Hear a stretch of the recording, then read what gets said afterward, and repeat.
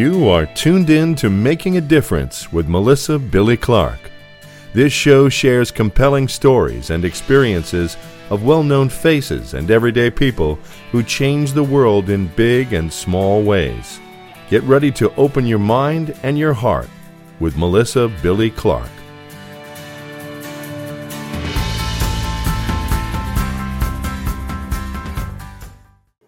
Hi, thank you for joining us on Making a Difference. I'm your host, Melissa Billy Clark. We have a special guest, and by special, I mean a fellow Brooklynite, but amongst his native roots, this man has been in broadcasting for over 2 decades. You may fondly remember him on the Imus in the morning show as their sports reporter. He is an author, an actor, a husband, a father, and has a talk show, Bernie and Sid in the Morning, which you can watch weekdays from 6 a.m. until 10 a.m. on 77 WABC Radio. Sid Rosenberg, I'm so thrilled to have you on Making a Difference. Thank you so much, sir. I know that you're so busy. Thank you. No, it's my pleasure. I am busy. I get up at 3:30 a.m. local time every morning to make sure I can host that radio show most of the time with Bernie.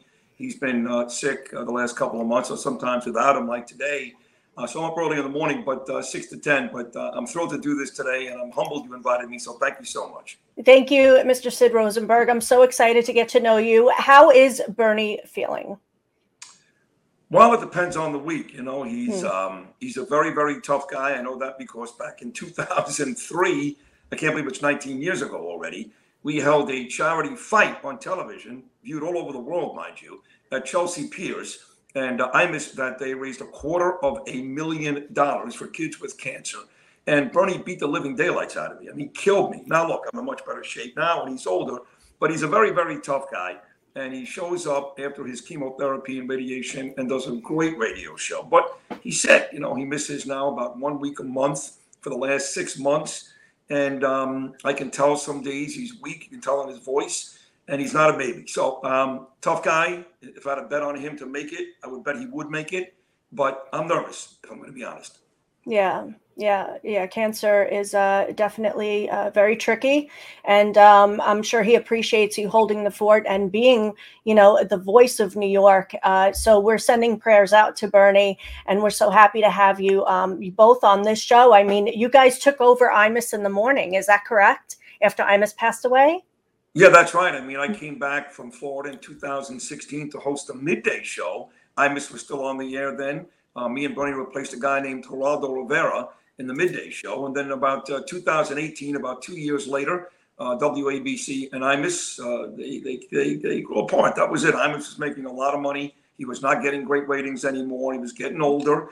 They saw an opportunity for 2 younger guys with some zest that could also pay a lot less, let's be honest, in me and Bernie to take over the morning show. And we did. And we've had great success in the 4 years that we've done that. In fact, even more rating success than Imus ever had. Right now, we're the #1 Nielsen-rated news talk show in New York City. That's quite an accomplishment for a station that was not getting ratings just a couple of years ago. So we'll always love Don. He passed away 2 years ago in December. Bernie worked for Imus for the better part of 30 years. I worked on and off for Imus for the better part of 18 years. Both of us kind of made our bones and our careers with Imus. We'll always appreciate that. But right now, it's our time.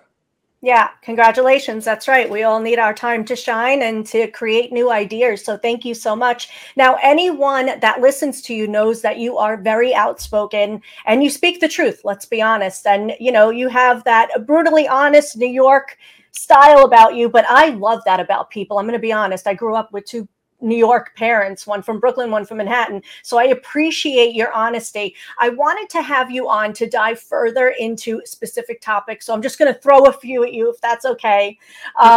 Thank you so much, because your perspective means everything. You have so many listeners. So thank you so much again. Individuals speaking the truth and not being afraid of cancel culture. Why is it so important that we respectfully say what we feel? I'm not even sure I say it respectfully. I think sometimes I'm downright nasty because I just don't care. Look, it's very simple. When I worked for big radio stations like WFAN, they were run by CBS and Entercom. I probably couldn't say the things I say now. There is a huge advantage for working for a man, John Catsimatidis, a multi-billionaire. That's the truth. It's not exaggeration. That's who he is. He owns oil companies. He owns all the Gristedes and DiAgostinos here in New York City. And now he owns this radio station. He's a huge success, a Greek immigrant. And he wants us to go on and say what we want. He doesn't have to worry that Nike is going to come and cause a big deal, or Diet Pepsi or Coca-Cola. My sponsors I've had for many, many, many years. They spend a lot of money. My show does very, very well revenue-wise, and they're not going to jump off the ship if, in fact, I say something they don't agree with. So I think the reason why I get to say what I say, and Bernie for that matter, is because we've got a single proprietor owner in John Catsimatidis who likes it when we voice our opinion. And if it's, up against the tide, that's fine. Don't forget, Melissa, there's 12 million people in New York. So if 8 million are Democrats, there are still 4 million people that are Republicans and appreciate Donald Trump and don't like what's going on in this city, in this state, and this country. And if we can get every one of those 4 million people, we'll be no less than Howard Stern in the radio history department. It's very, very true. Now, do you think that this Johnny Depp case had an impact on cancel culture? And as he said, he felt guilty until proven innocent. Yeah, I don't. I mean, look, I know it was kind of a win for all men that have been falsely accused. I mean, even Alan Dershowitz, who is a constitutional scholar, this guy's a brilliant attorney, been involved in some of the biggest cases ever. He was watching this closely because, don't forget, he was accused in the Jeffrey Epstein case of having sex with a minor.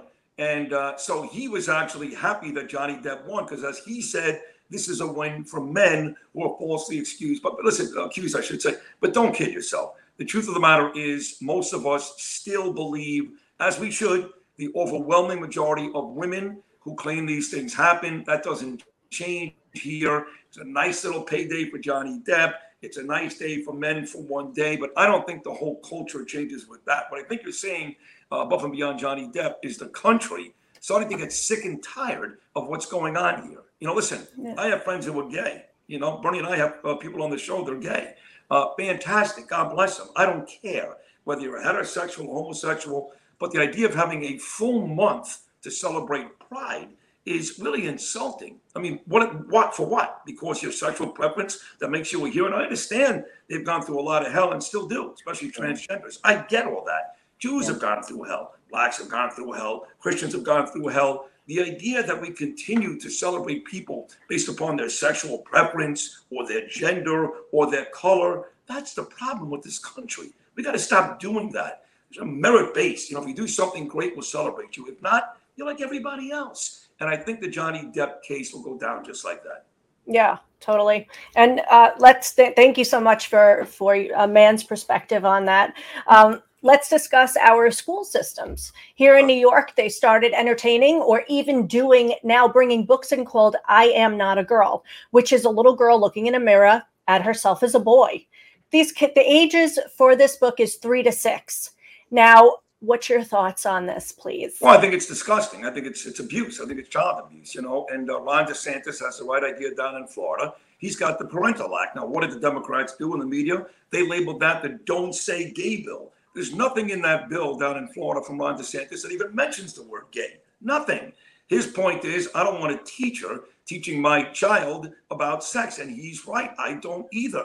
That onus is on the mom and the dad. If the mom and the dad don't do it, well, then that's the way it's going to be. I don't want some strange kid with blue hair and an earring telling my kids about homosexual and or heterosexual sex. It's disgusting. Ron DeSantis is right. Here in New York and in New Jersey, where they allow that type of stuff and make an argument for it, it's just not right. To me, it's child abuse. So congratulations to the governor of Florida. Shame on everybody else. Yeah, I agree with you. And this is coming from a father. You have a 17-year-old and a 13-year-old. So imagine parents who have 5-year-olds and they're coming home with this book. They're like sponges. Melissa, I don't even want them talking to my 18-year-old daughter. She's on her way to college about sex and teachers.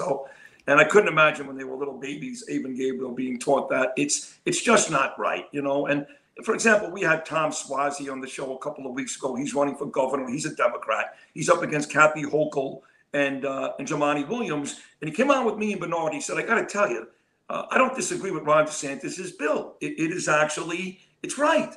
Teachers should not be teaching kids about sex. And about 3 days later, I guess one of his big donors, some big Democrat, went after him. And there was an article in a local newspaper that Tom Suozzi really had the balls to agree with Bernie and Sid, and then he took it back. He said, you know what? I was inartful in my statement to Sid and Bernie. Maybe I didn't really mean that. So I called him up on his cell phone. I said, let me tell you something, you son of a bitch. What you did was right. What you did was right. But now you've proven to be a coward, like every other Democrat politician. And now, by reversing your decision, you've proven to be no different than Joe Biden, who at one point wanted closed borders. Now he wants open borders. At one point wanted to stop crime. Now he doesn't care. You're one of those people now. So congratulations. By the way, he's never allowed back on the Bernie and Sid in the Morning Show.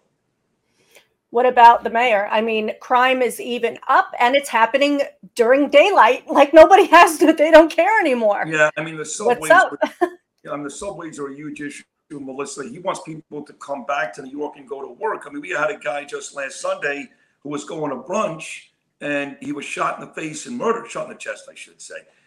Listen, it's not just shootings. There are people being thrown in front of moving subways. There are knife attacks. There are rapes, people throwing pieces in the faces of people in the subway. And it's just one excuse after the other. I mean, look, these are the facts, okay? Until we have an adult conversation as to one community, I should say, who's 13% of the population, commits 58% of the crimes, until we have that conversation and figure out why it's really the case and stop blaming white people and white supremacy and politicians and all that nonsense, until they start taking accountability in their own community, this is never going to change. Eric Adams knows that. Charles Barkley has made those comments. Plenty of African-American people know the truth, which is, hey, there's no dad at home. There's no aspirations. We're very, very happy getting money from the government, smoking weed and watching cartoons. And why should we change? And unfortunately, that is a lot of the culture, along with the music and the violence and the way they dress. It's all bad. And it lends to this culture that lends to crime in New York City. And until we have that conversation, we're going to lie to the people, talk about white supremacy. Look, that kid in Buffalo, it was disgusting. The kid in Uvalde, Texas, he wasn't even white. He was Latino. And for all the mass shootings, which, by the way, now 3 people get killed in some mass shootings, 30 people get killed every weekend in Chicago. And it's black people shooting black people. Let's have that discussion. Or Philadelphia, black people shooting black people. They want to spend 6 days talking about one guy who killed a bunch of kids. It was horrible. I've got kids. I cried for days. But that's not the real issue in this country. There is no white supremacy issue in this country. There's an issue with crime and allowing criminals who commit crimes to go back on the street in 15 minutes. What's your one recommendation for New York City right now, just to calm things down a little bit? Well, you got to get more cops out on there. That's the first thing. You cannot limit the cops and how they do their jobs. No chokeholds, no this, no that. I don't want to hear it. They got to do whatever it takes physically to make sure that they get these perps and take them down to the ground. But the most important thing is bail reform. I mean, that's what it comes down to. That's not Eric Adams' job. I get it. That goes back to legislators in Albany, people like Andrew Stewart Cousins, Carl Heastie, Kathy Hochul, until they figure out a way where they come to the realization that, oh my God, criminals should not be allowed to go back on the street after 15 minutes. Nothing's going to get better. You can add more cops. You can make more arrests. Could you imagine how tough it is for these cops? How disheartened they must be when they go out and arrest somebody who's got 19 priors and the cops see the same guy at the same subway stop the next morning. These cops don't even want to do their job. I don't blame them. They can't do anything right. Everybody hates them. Everybody, demeans them. Everybody talks badly about them. And at the end of the day, when they do make a good arrest, that perp is back on the street in 15 minutes. So until bail reform is fixed, until these Democrat officials come to the realization that keeping criminals in jail is a good thing, nothing's going to change. Yeah. Let's discuss what's happening worldwide. Gas prices. You think New York's going to go up like some cities in LA? It's up to almost $10. I don't think it'll be as bad as Los Angeles, but it's bad. And you've got Joe Biden yucking up with Jimmy Kimmel last night. I mean, come on. The country is a complete mess. It really is. So let's not... Listen, I've got a nice life. I'm going to watch the Rangers tonight. I'm going to go to the beach today. I've got a beautiful family. I just bought a new home.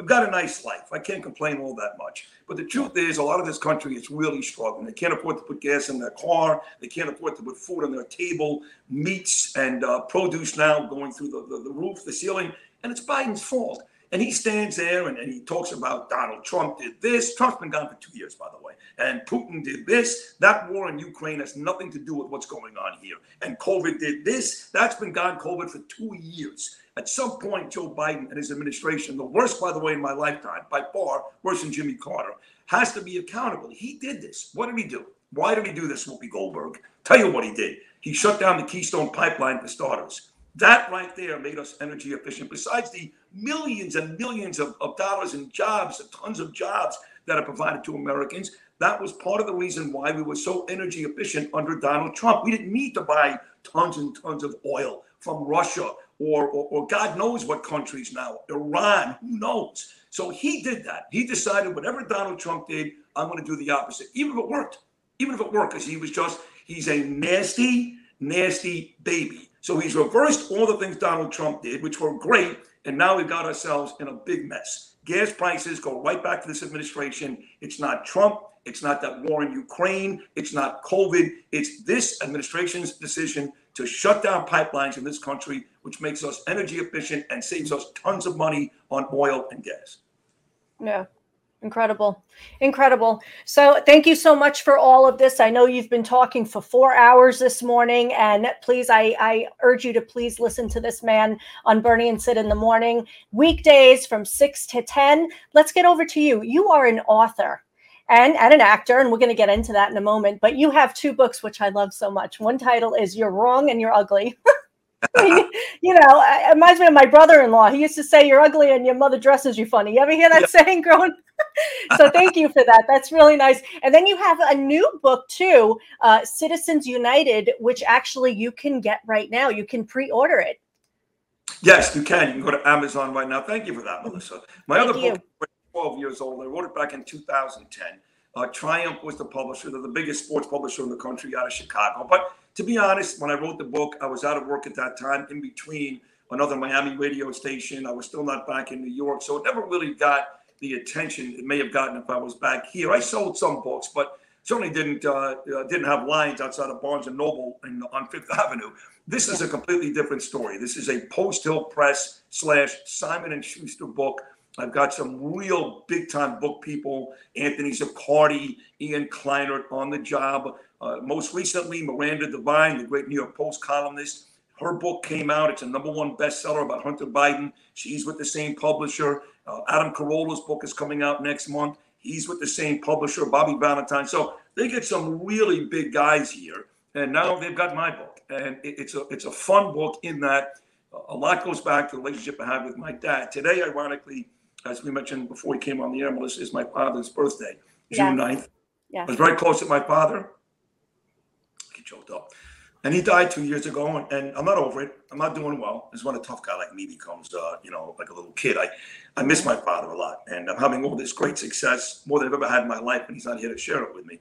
But there's a lot of great stories in the book about me and my dad, and how that transformed me into the father that I am with my daughter Ava and my son Gabriel. There's personal stories about my mother too, and my wife.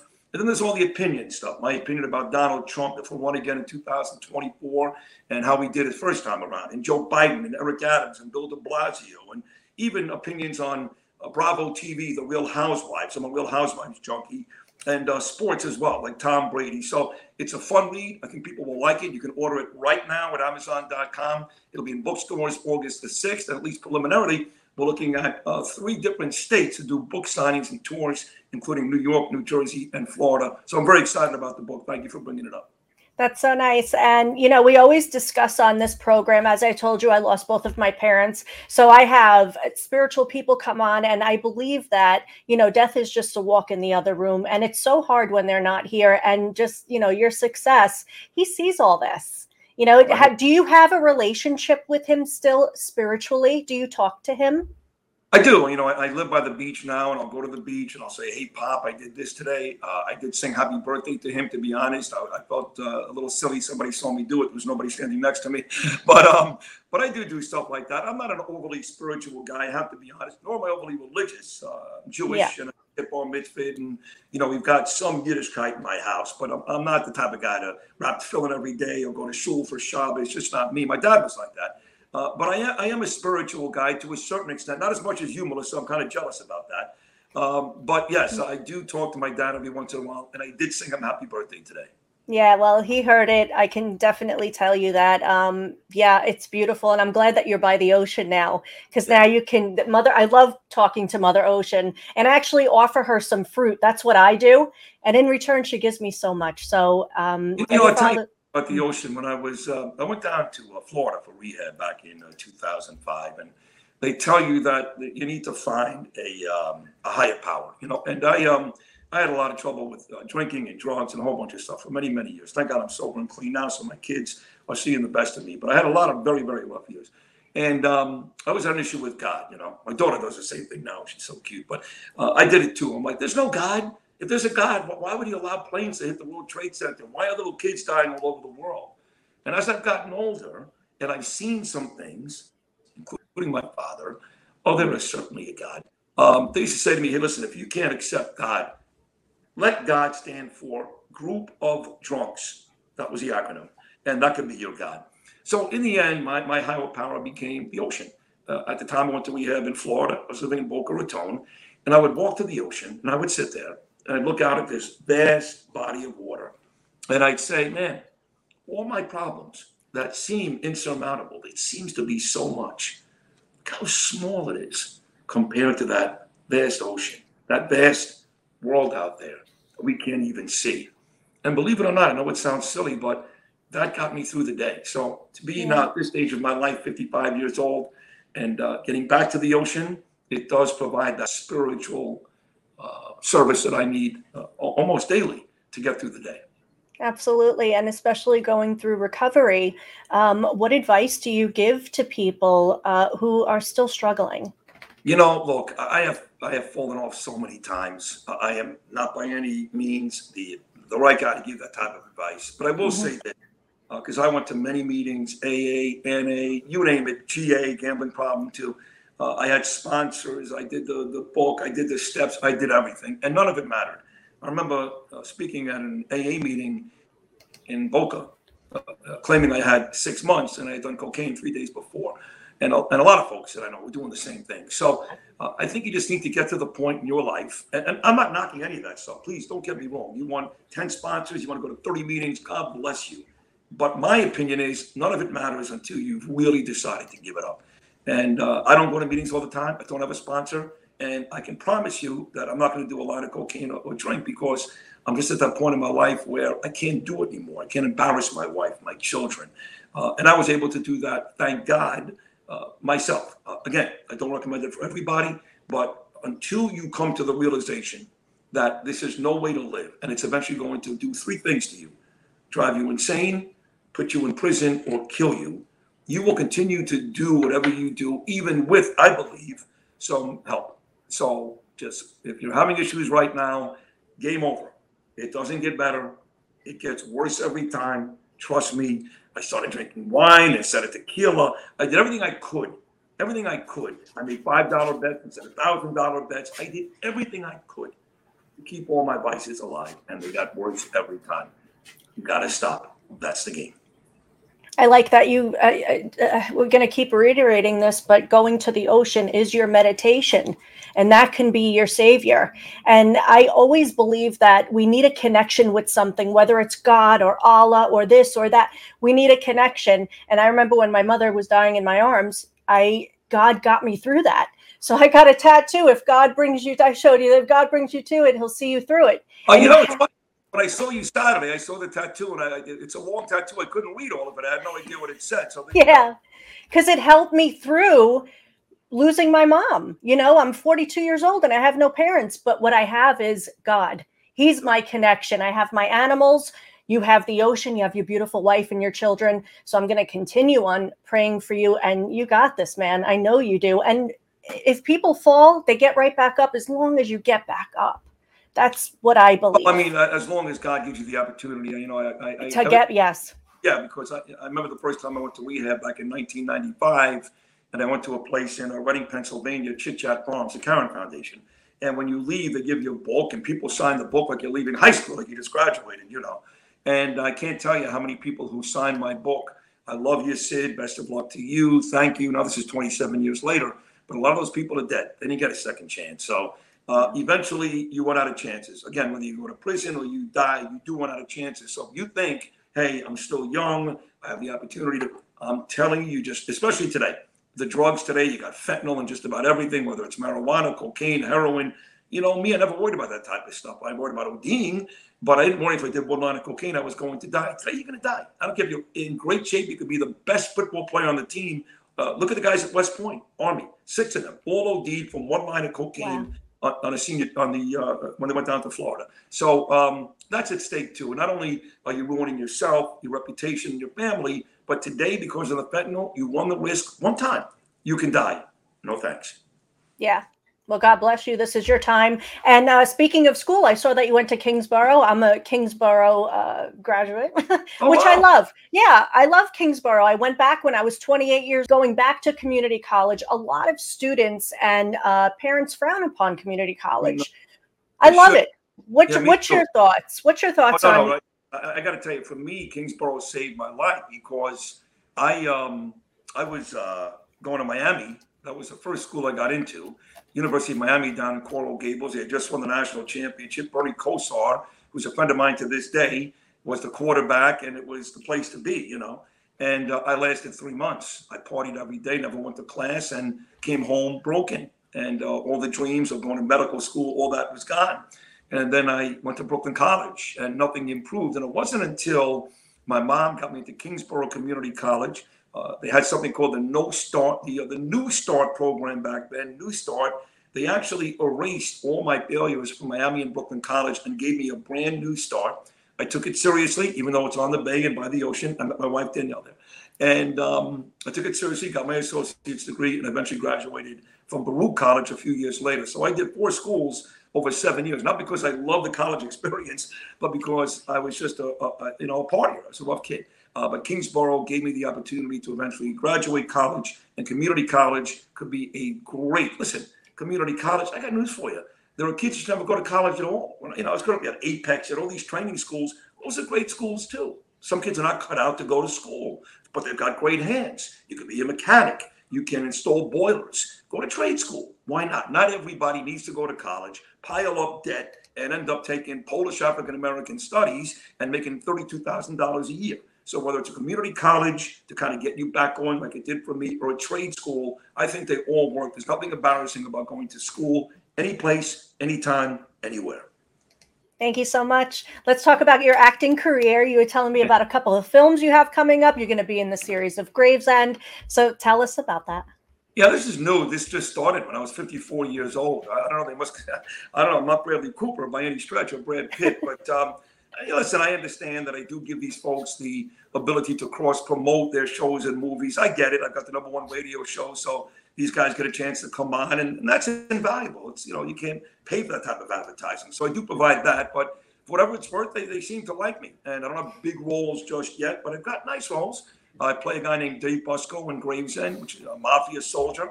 I'm out of the Miami crew. Me and Andrew Dice Clay did a bunch of scenes together. In real life, he got Bell's palsy, so he's off the script now. I'm working with the Miami crew, but now I'm working up against Chaz Palminteri. He's become my nemesis. He's on Long Island. So that's a great role. I shoot again June 23rd. I went out to Los Angeles, and Danny A., who's a big-time writer, actor, director, he made the movie, the real-life movie about the bar Gemini Lounge, which back in the 70s in Brooklyn was run by the Gambinos, Roy DeMeo, and they actually chopped up mafia bodies on the 2nd floor. It's a hugely famous story here in New York, and I shot that movie in Los Angeles. Had a pretty nice size role back in April, and I've got 2 more movies. One is a British crime drama, which if the movie does well, they're going to turn into a weekly television show.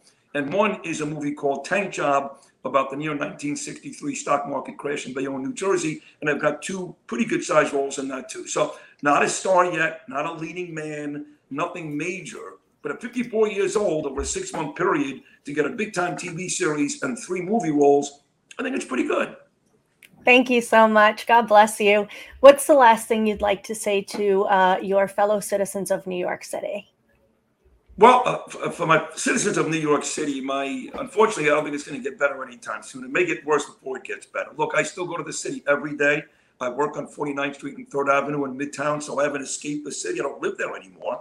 I live here in Queens in a beautiful area, but I still go to Manhattan every single day. I still love the city. I still eat in the city, lunch and dinner. But my fear is that it's going to get worse before it gets better. And I understand why people are leaving. You go down to Florida. There's no state tax. The weather is great. It's not filthy and dirty. I think people still are very quick to say, we're the greatest city. We're New York. And I hate to say this. It breaks my heart, but we're not. We're not the greatest city. We've got way too many issues. We have the potential to be the greatest city. We should be the greatest city. We were the greatest city for a long time, but I don't think right now we're the greatest city. So until we get back to that, I understand why people are leaving. And Eric Adams and the new governor, hopefully it's not Kathy Hochul, hopefully it's Andrew Giuliani or Lee Zeldin or Rob Astorino or Harry Wilson, whoever it is on the Republican side. Hopefully they can fix the crime problem, fix the homeless problem, fix the dirt problem and filth, and make that city great again. But right now, it ain't great. Yeah. Thank you so much, Sid. You're amazing. Please listen to him. Bernie and Sid in the morning, 77 WABC. Is that AM radio? That is. I mean, believe it or not, with days where every big show was on AM and FM and Sirius XM satellite and all that, we're a little rinky-dinky AM radio show that is kicking ass all over New York City. So for folks that say AM radio is finished, the demise of AM radio, I would advise them, take a look at Bernie and Sid. Thank you so much. You got it. This episode is sponsored by Preferred Health Magazine. Hi, I'm Angelina Cappiello, publisher and editor-in-chief of Preferred Health Magazine. PHM hosts interviews with today's top physicians, experts in the healthcare industry, and some of today's most beloved celebrities. So head on over to www.preferredhealthmagazine.com today to receive your free digital subscription. And be sure to catch me on our new podcast, Talking Points with Preferred Health Magazine, streaming now on Spotify and YouTube. Thank you for tuning in to Making a Difference. I'm your host, Melissa Billy Clark. If you'd like to learn more about our show, please visit our website at melissabillyclarkshow.com. If you'd like to sponsor or be a guest, email melissa@melissaclarkshow.com. Let's make a difference together.